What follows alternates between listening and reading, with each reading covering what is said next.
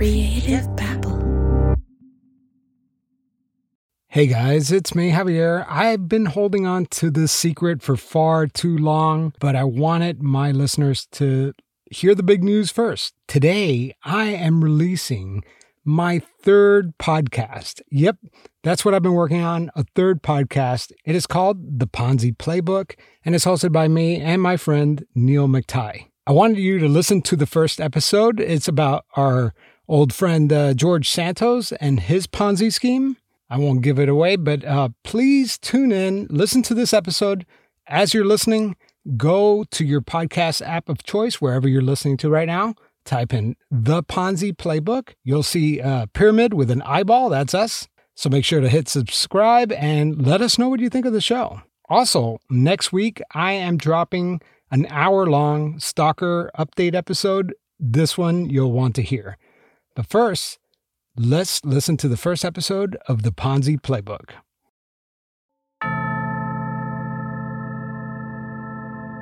I'm Neil McTighe. And I'm Javier Leyva. And this is The Ponzi Playbook. Neil, you and I met maybe a year ago? Has it been that long? Actually, it's been less than that, but when you meet somebody and you feel like you're kindred spirits, I guess it adds time. Yeah, and we hit it off right away, and you had no ambitions whatsoever of being a podcaster, right? No, and in fact, I would say even today, my only ambition is to talk about these incredible topics, these incredible stories. That's why I'm here. Podcasting is the vehicle. I want to tell the listeners about the first time I met Neil. We met at a pizza shop here in Raleigh, North Carolina, and this is the first time I'm meeting this guy. We've always exchanged emails and texts or whatever. I'm meeting him for the first time. And he hands me a tumbler, a random tumbler. And I'm thinking, what is this? And he goes, this is from a Ponzi scheme. And I just thought that was amazing. That's when I first realized that this guy is obsessed with Ponzi schemes and financial crimes, right? Absolutely. And it's not like I have millions of those tumblers sitting around. So I was very deliberate and I said, you know what? I have found somebody who is obsessed with con artists, fraud, and I didn't really have anyone to speak with about it. So giving you that tumbler was sort of like, oh my gosh, another one of me exists in the world. And I discovered your podcast through LinkedIn and dove right in. But just getting in and starting to listen to your podcast, it just excited me. And I said, I got to meet this guy. And to find out that we lived in the same city was the icing on the cake. And since then, we've become friends. We share stories and things that we catch in the news. And it's just been fun to get to know someone like you and learn a lot from you, too. It's just the whole idea for this podcast came from all the text messages and emails that I get from you. It's like, hey, check this guy out on LinkedIn. This guy is working a Ponzi scheme right now. You're not just obsessed about Ponzi schemes that happen of guys have been busted in jail. You have like a knack for spotting them as they are trying to lure in their victims. And it is incredible. And so that's why I was like, we need a podcast about this. And Ponzi Playbook, man, what a great title, right? It just tells you everything you need to know about the podcast. Absolutely. And hopefully our listeners aren't going to be inspired to go out and create a Ponzi scheme because they're learning all of the X's and O's in the playbook. But it is true that that's where the interesting stuff is happening. And that's where we're going to dive in on this podcast. That's what I envision here. Well, we're not giving away the secrets on how to create a Ponzi scheme, but if you know the way they work, then you know how to avoid them when you encounter them, right? That is very true. And unfortunately, as you can see, if anyone were to just simply go to the Security and Exchange's press release feed, every week they're announcing litigation, often unsuspecting to the perpetrator or the alleged perpetrator at that time, and the victims, sort of an intervention to stop a scheme that's ongoing. If you ever dive into that, there is a scheme going on in cities across the country. And we all know somebody, whether we want to believe it or not, that is conducting to some varying degree a financial fraud. That could be somebody who's just, I only take cash. I don't report my income. All the way through complex schemes, like some of them that we'll discuss on the Ponzi playbook. And that's why these are such difficult cases to prosecute and to prove guilt. And oftentimes why they don't even result in criminal charges, because intent in fraud is very difficult to demonstrate. Yeah, and we have dozens and dozens of cases. And at first I was thinking, could we possibly make a podcast out of this? But no, like you said, it is every day there's a new one out there. And we're going to be talking about the cases that you haven't heard of. Those are the most interesting ones, because everybody's heard of Bernie Madoff. Everybody's heard of Charles Ponzi. But we're going to talk about some really unique stories. Don't expect this kind of banter on every episode, by the way. This is just to introduce ourselves. So why don't we just jump in there, Neil? Let's take it away. Let's do it.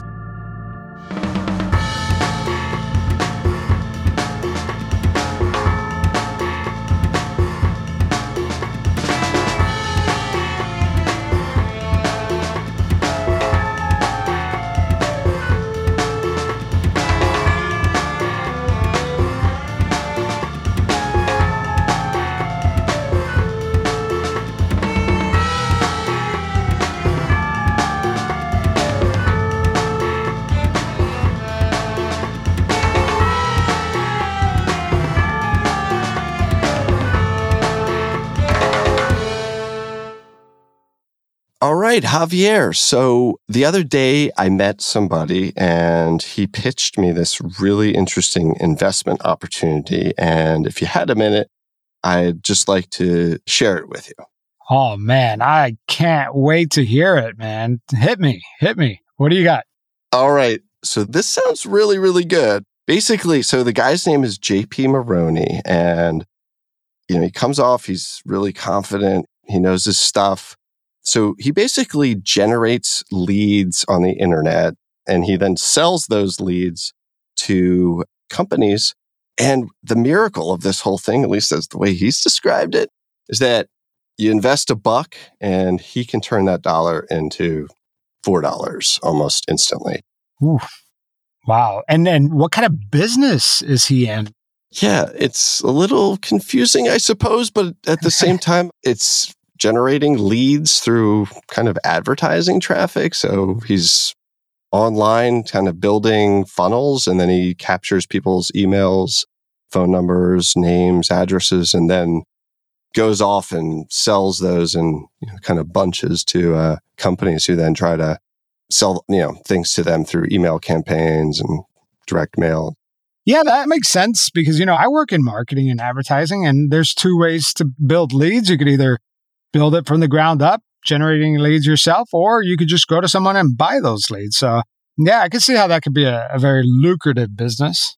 Yeah, it piques my interest. And I think what piques it even better is that he is providing his investors 12 to 18, sometimes even 20% sort of fixed income yield a year on their money. So I'm not a financial guy, but that's unheard of, right? It is big time. I mean, if you look at like the S&P 500 or just parking your money in a 401k, I mean, this is doing a lot better. So, I mean, I don't know. I'm feeling like I'm going to do it. Maybe put 100K and see what happens. Now, the truth is you didn't have dinner with JP Maroney, and you're not really going to invest money into this company, right? Oh, no, that would be a very bad idea. And I'm happy to tell you all the reasons why. All right. So now we know that this company, this JP Maroney guy and his company, Harbor City Capital, might be a Ponzi scheme, right? Yes, it just might be. Harbor City Capital, Javier, you wouldn't know it on the outside, but once you start digging on the inside, it has all of the signs of a Ponzi. Oh, man. It sounded too good to be true. Yeah, 18% returns, maybe 20%. All you have to do is give him $1 and he'll turn it into $4 miraculously, as if it's that easy.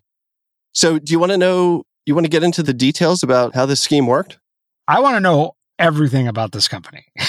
Well, I'm the one to tell you because I've dug deep on it, and here's the deal. Okay, so Jonathan Paul Maroney, goes by JP, founded basically a company called Harbor City Capital down in Melbourne Florida, or also known as Harbor City, back around May of 2015.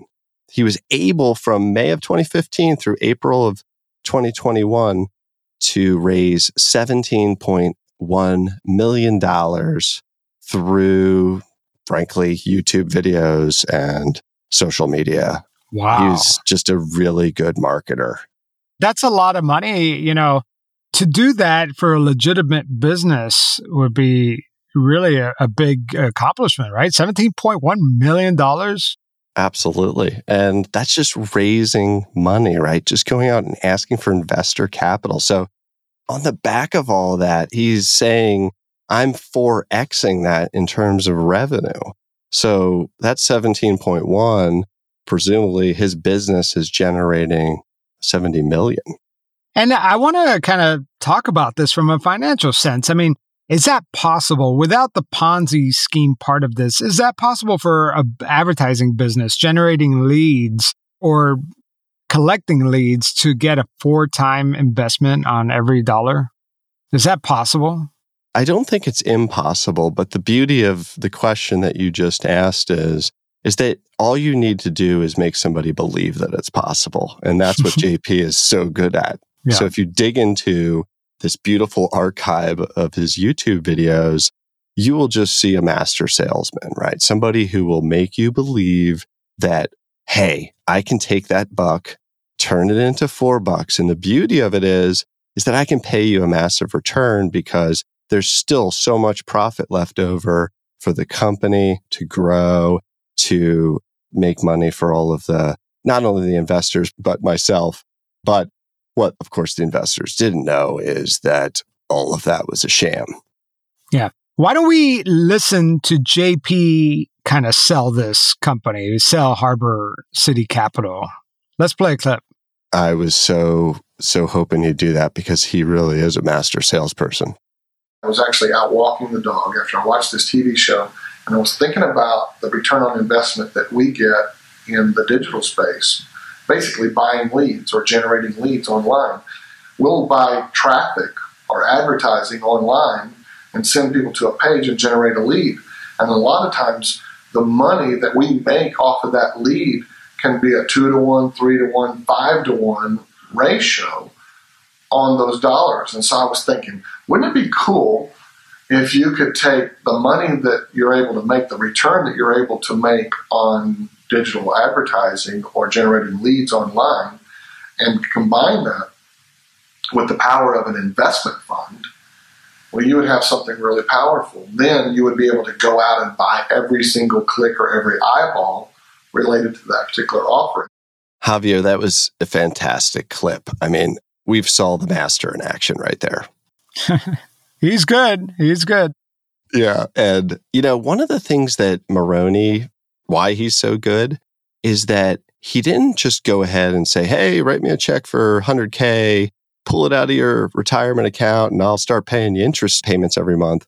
What he did is he gave this air of legitimacy to all of the investment products by using, typical investment language or even sort of traditional banking language or debt language. For example, he would call the investment products as, providing promissory notes or unsecured promissory notes or fixed rate funding agreements. Another one he used, which was particularly alarming when you look at it through the lens of a Ponzi scheme, is he sold the investors what he called were high yield secured bonds.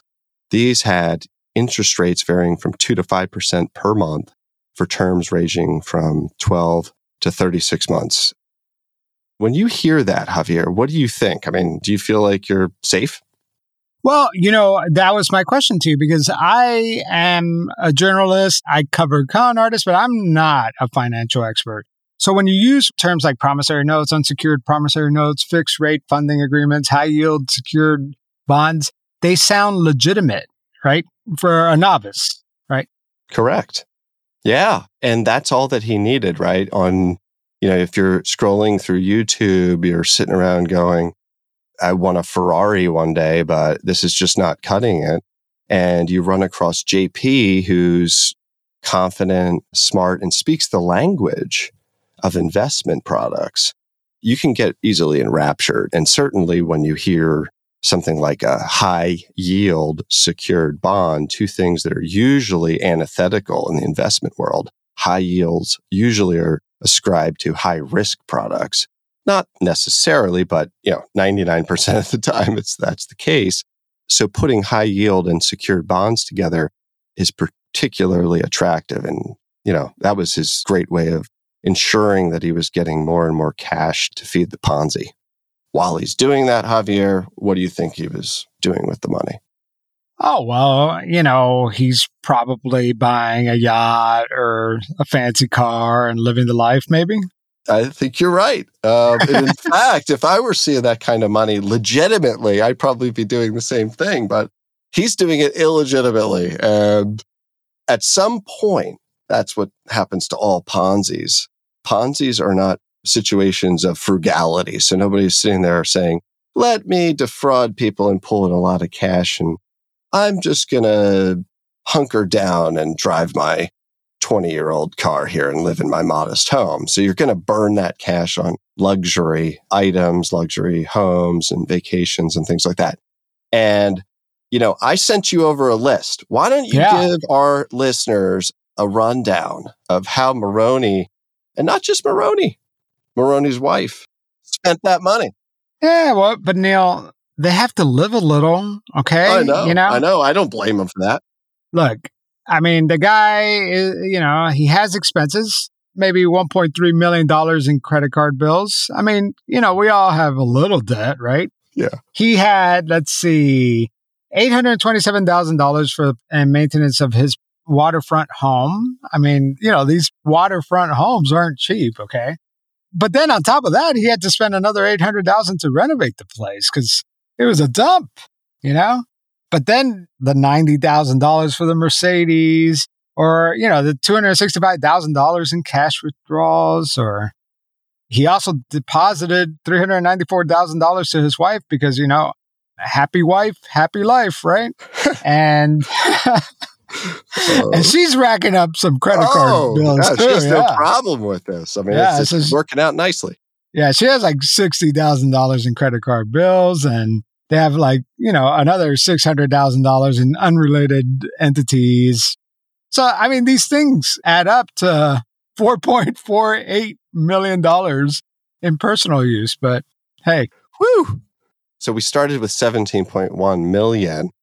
And then that's just what he's diverting, right? So he's got to make Ponzi payments because he's not generating leads. He's not actually running a legitimate business.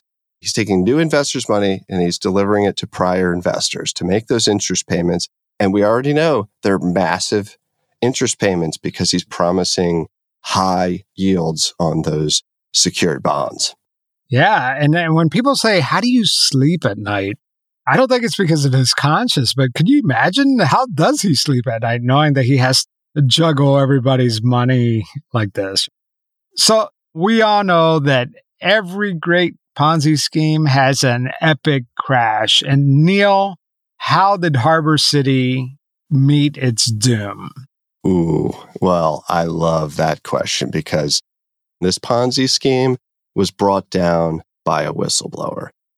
So on October 10 of 2019, the commission in Alabama, the Alabama Securities and Exchange Commission, received information regarding a YouTube advertisement.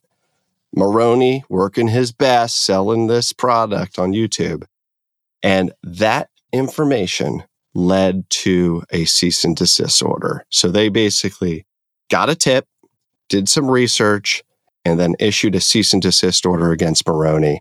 Once that cease and desist order was out there in public record, so what do you think happens after the Alabama Securities Commission issues its cease and desist? Do you think the United States Security and Exchanges Commission just sits around and says, okay, you got that? No, I would imagine the federal government caught their attention. That's for sure. Yeah, it caught their attention. And once something kind of hits, the press and, the public's purview, the SEC feels a lot more heat and they need to take action because they're frankly inundated with a lot of whistleblower tips and accusations. It's hard to figure out who's committing fraud and who's not. But what does the SEC do? They follow up with their own civil lawsuit against J.P. Maroney on April 20th of 2021. 6 counts fraud and 1 count for the sale of unregistered securities. And let me tell you, Javier, this story gets much more interesting. You want to know? Yeah, I mean, come on. Listen, the only reason people are listening to this right now, hanging on at the edge of their seat, is because of the title of the episode has someone who's been in the news lately, right? George Santos. Yep, George Santos. George Santos, that's not the name he used when he worked at Harbor City, right? Nope. Actually, a lot of our listeners they've been following the George Santos story, and they might even know it's DeVolder. That's his name. George DeVolder, later Santos. Before he was a U.S. congressman, he was a successful Ponzi schemer, right? And a lot of people, there are so many lies surrounding George Santos that this one, which is like a pretty serious one, gets lost in the whole scheme of things, right? You know, Javier, the big question is was he a Ponzi schemer, right? That's true. It's hard to peg that one. There's been no complaint filed by the SEC against George Santos to date. There certainly has been plenty of opportunity to investigate him. As we know, the SEC filed a suit against Maroney in April of 2021. So the question is do they just not have evidence of his conspiring in the Ponzi scheme? Was he unaware that it was a Ponzi scheme? That's what he's claiming. Why don't we play a clip of George DeVolder selling Harbor City? Currently at Harbor City Capital, I manage a $1.5 billion fund, right? And I know how to manage it well. I give record returns. To anybody who watches this, they'll understand I'm giving, a 12% fixed yield income return a year, which nobody in the market's giving 4, and we're giving 12. We're also giving up to 20 to 26% in IRR return on our investors' capital. Neil, you bring up a good point. It maybe or maybe not. I don't know if George Santos knew what he was doing, right? But he was definitely working for Harbor City, and he was also pretty much selling this investment to other people, right? And other people fell for it. Whether he knew that this was a Ponzi scheme or not, I don't know. But he was definitely the face of the company for a while, right? Yeah, he sure was. And I did some digging and I put together a little bit of a timeline, and there's definite evidence that he was making misstatements knowingly to potential investors and actual investors. But let me give you a little bit of the timeline. What do you think? Would that be good? Go for it. Yeah, man. I really this is what's great about the show is that for the first time ever, we're really going to zero in on this part of George Santos' life. So hit me. All right. So basically, George Santos, we don't know how he meets Maroney, okay? But we know that he's down in Florida. He's traveling in the same circles, and they meet up, and obviously they hit it off. So Maroney gives Santos the opportunity to open a New York City office of Harbor City Capital, and that is February of 2020. So here you have George Santos. He's working for Harbor City, and he's the face of the company in terms of the New York office, establishing the New York office and kind of getting all the status that comes from being in a high-rise in New York City in Manhattan. It seems like they're in the right place to meet new investors. But tell me about the people that George Santos personally approached and got them to invest in Harbor City.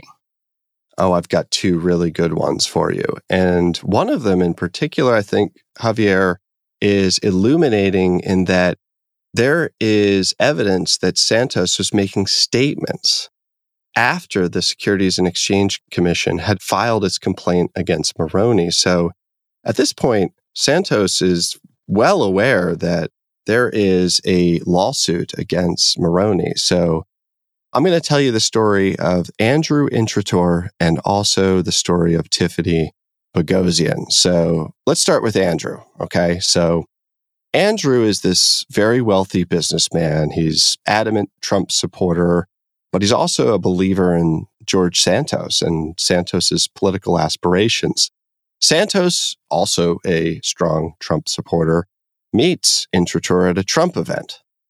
And at that time, he's already working for Harbor City. He is working for the Ponzi scheme. So he goes up and he's ready to sell the investment opportunity to this wealthy businessman. Intrator then says, okay, good stuff. Let me write you a check. Let's get this going because I want to get those big returns too. So ultimately, Intrator invests $625,000 in Harbor City. Yeah, it's a big number. I mean, I'm sure the guy's rich, but I mean, $625,000 for even somebody who's wealthy, that's a big chunk of change. That is a big chunk of change. And especially when you start thinking about he's investing this money at the end of the Ponzi scheme. So he's not about to see years of fake returns.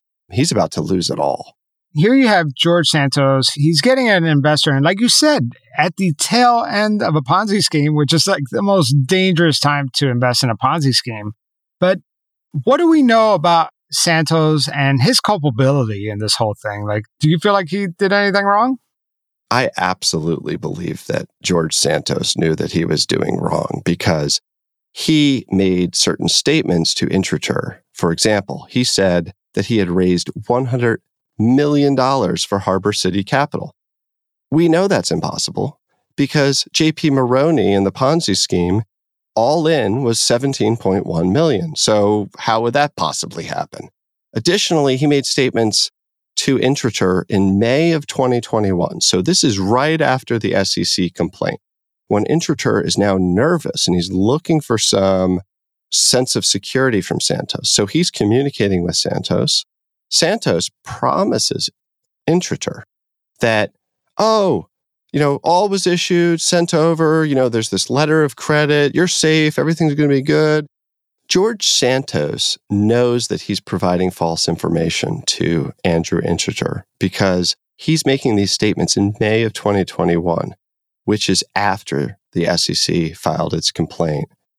He said that the investment was safe. He said that it was secured by a standby letter of credit, but those things never materialized because they never existed. So Andrew Intrator, we know he was approached by Santos. He invested a lot of money and lost all of it, probably, investing in Harbor City. But who else has George Santos, a.k.a. George DeVolder, approached to invest money into this company? I have another great story, as I alluded to before. This one is of Tiffany Bogosian. So Tiffany is George Santos's old high school friend. She's a personal injury attorney, and she just happens to run into George Santos one day. And they just get to talking, and Santos is being Santos. He's boasting and bragging, and she wants to talk about her successes. So she says, I'm a great personal injury attorney. One of my clients, he just received a $2 million settlement. So what do you think happens in Santos's mind when he hears that? $2 million? I got a great place for you to invest that $2 million. Oh, and don't you believe it? He said, why don't you both meet me for dinner? I am just really good at what I do, and I bring record returns, as he said in his own words, right? Mm-hmm. So he wants to go out to dinner to wine and dine Tiffany's client, but also Tiffany, to let her know that he's somebody that she can trust. If you're a salesperson for a Ponzi scheme, it's a lot of flash in the pan, but not a lot of details, right? So I'm imagining that this is a really fancy dinner.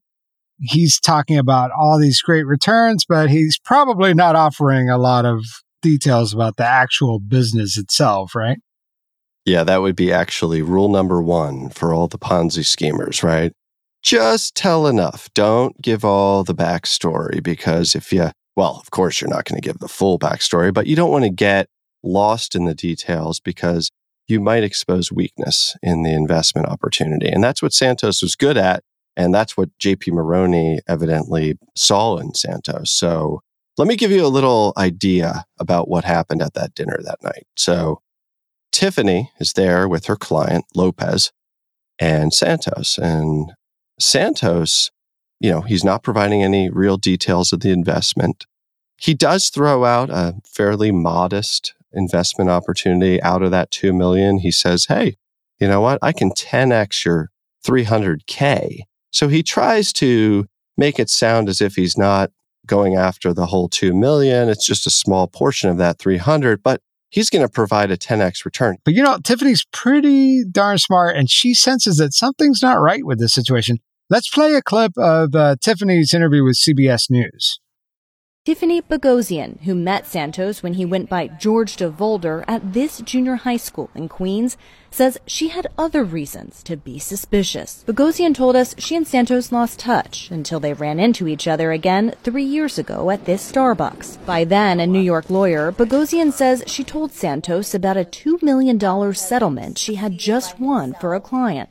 In response, she says Santos invited them both to dinner. He asked for a $300,000 principal investment, and he essentially said the client was not allowed to know what was being invested in at all. Her client didn't like the sound of it and turned down Santos's investment pitch. And we now know that that was a Ponzi scheme. It was all fraud. Yeah. One place Santos did work was an upstart financial firm called Harbor City Capital, where he was regional director. But after just a year, federal financial regulators at the SEC shut down Harbor City Capital, calling it a classic Ponzi scheme.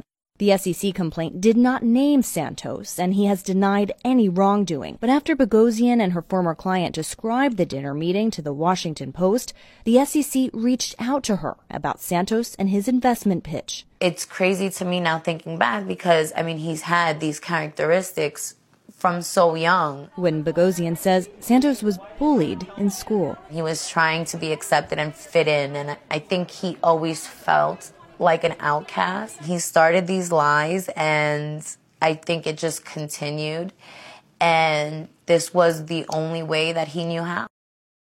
Great clip, Javier.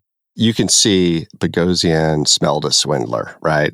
So then after the dinner, what does she do? She says to her client, don't invest. She knows something's not right. But Santos's behavior is really interesting after this point because the client, Lopez, started to receive regular pressing emails from Santos saying, hey, come on, do you want to make that investment? Do you want to make that investment? One has to ask, why would Santos keep pressing if he's already gotten a no? Certainly, if the investment were that good, he could just go to frankly anybody and they'd probably give him the money. Well, and on top of that, this is a childhood friend that he's trying to screw over, right? This is not like some random stranger in the street. Like, this is like somebody that he knew, and how heartless. It is. And it's like, let me, Tiffany Bogosian, use you and the trust of us being old friends to enable my scheme here. Well, good for Tiffany. I'm glad Tiffany Bogosian did not fall for this. I'm glad her client didn't fall for this. But here we are, Neil. What happens to him and what happens to JP? Did these guys get away with it? A lot of Ponzi schemers do get away with it. Or if they get anything, it's usually civil penalties, maybe a little jail time if the DOJ files an indictment.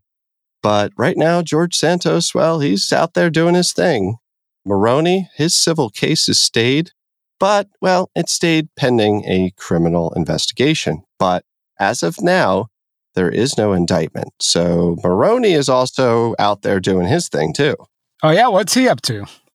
I was stalking him on the internet. And let me tell you. No, it's called deep research, Neil. Deep research. Yeah, that's right.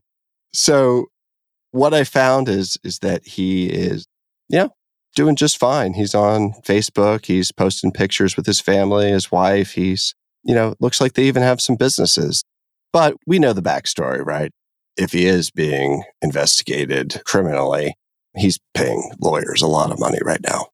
So it looks like JP Maroney and George Santos, they kind of got away with it. But do you think that the shoe might drop and they might face some criminal charges in the future?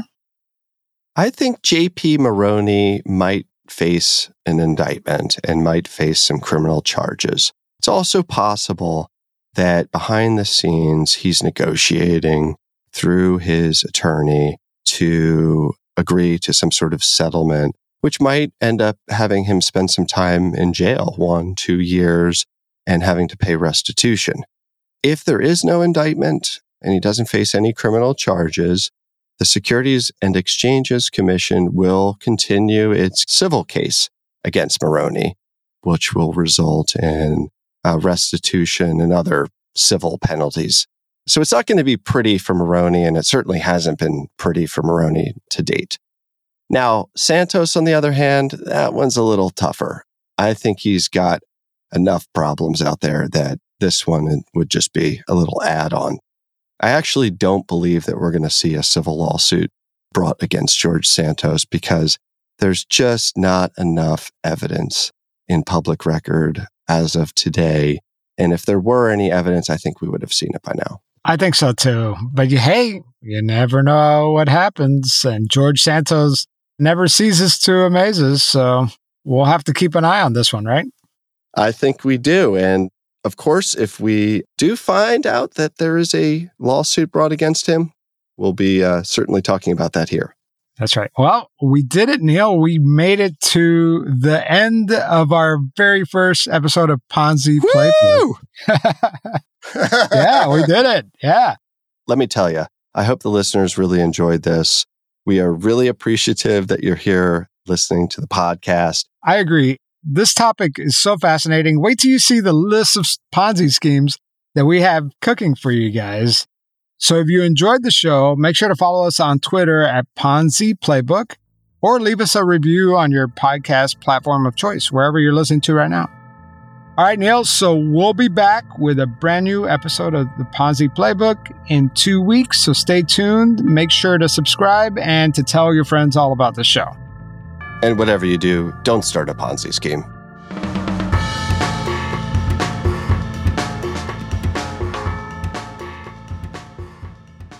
Hello all, it's Neil McTighe here, and I have a special update for you regarding our first episode of the Ponzi Playbook on George Santos and the Harbor City Capital Ponzi scheme. So we've been following closely the developments around George Santos, and just recently a press release from May 10, 2023 caught our attention. Republican Congressman George Santos of New York is now facing criminal charges. Sources telling CNN's Evan Perez that federal prosecutors have filed charges against the New York freshman and serial liar. He's expected to appear in court as soon as tomorrow. Let's bring in Evan Perez, who's breaking the story. George Santos was indicted. He had been charged with multiple counts, including wire fraud, money laundering, theft of public funds, and making false statements. So the Department of Justice decided it was going to hit a home run with this one. But who's surprised, right? What's particularly interesting is that in the indictment, the Harbor City Capital Ponzi scheme is referred to as Investment Company Number 1, which was the employer of George Santos, who we discussed in the episode. While working at Harbor City Capital, George Santos, according to this indictment, was making $120,000 a year. But yet, he had the audacity to request and receive unemployment benefits. Tisk, tisk, Georgie. As of now, Santos remains in the House, with his fellow Republicans refusing to cede his seat, while the Democrats push to oust him. Of course, the charges in the indictment are merely allegations. Santos is presumed innocent unless proven guilty. However, if convicted, Santos faces significant prison time. One of the single counts carries a penalty of up to 20 years. So thanks for listening. Glad we could provide this update. We'll be sure to provide future updates at Ponzi Playbook on Twitter. And I'll close with one thought. It appears our dear George Santos has put the con in Congress.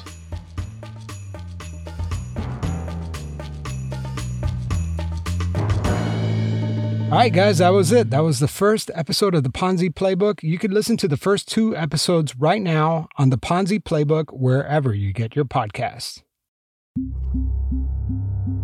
Creative Babble.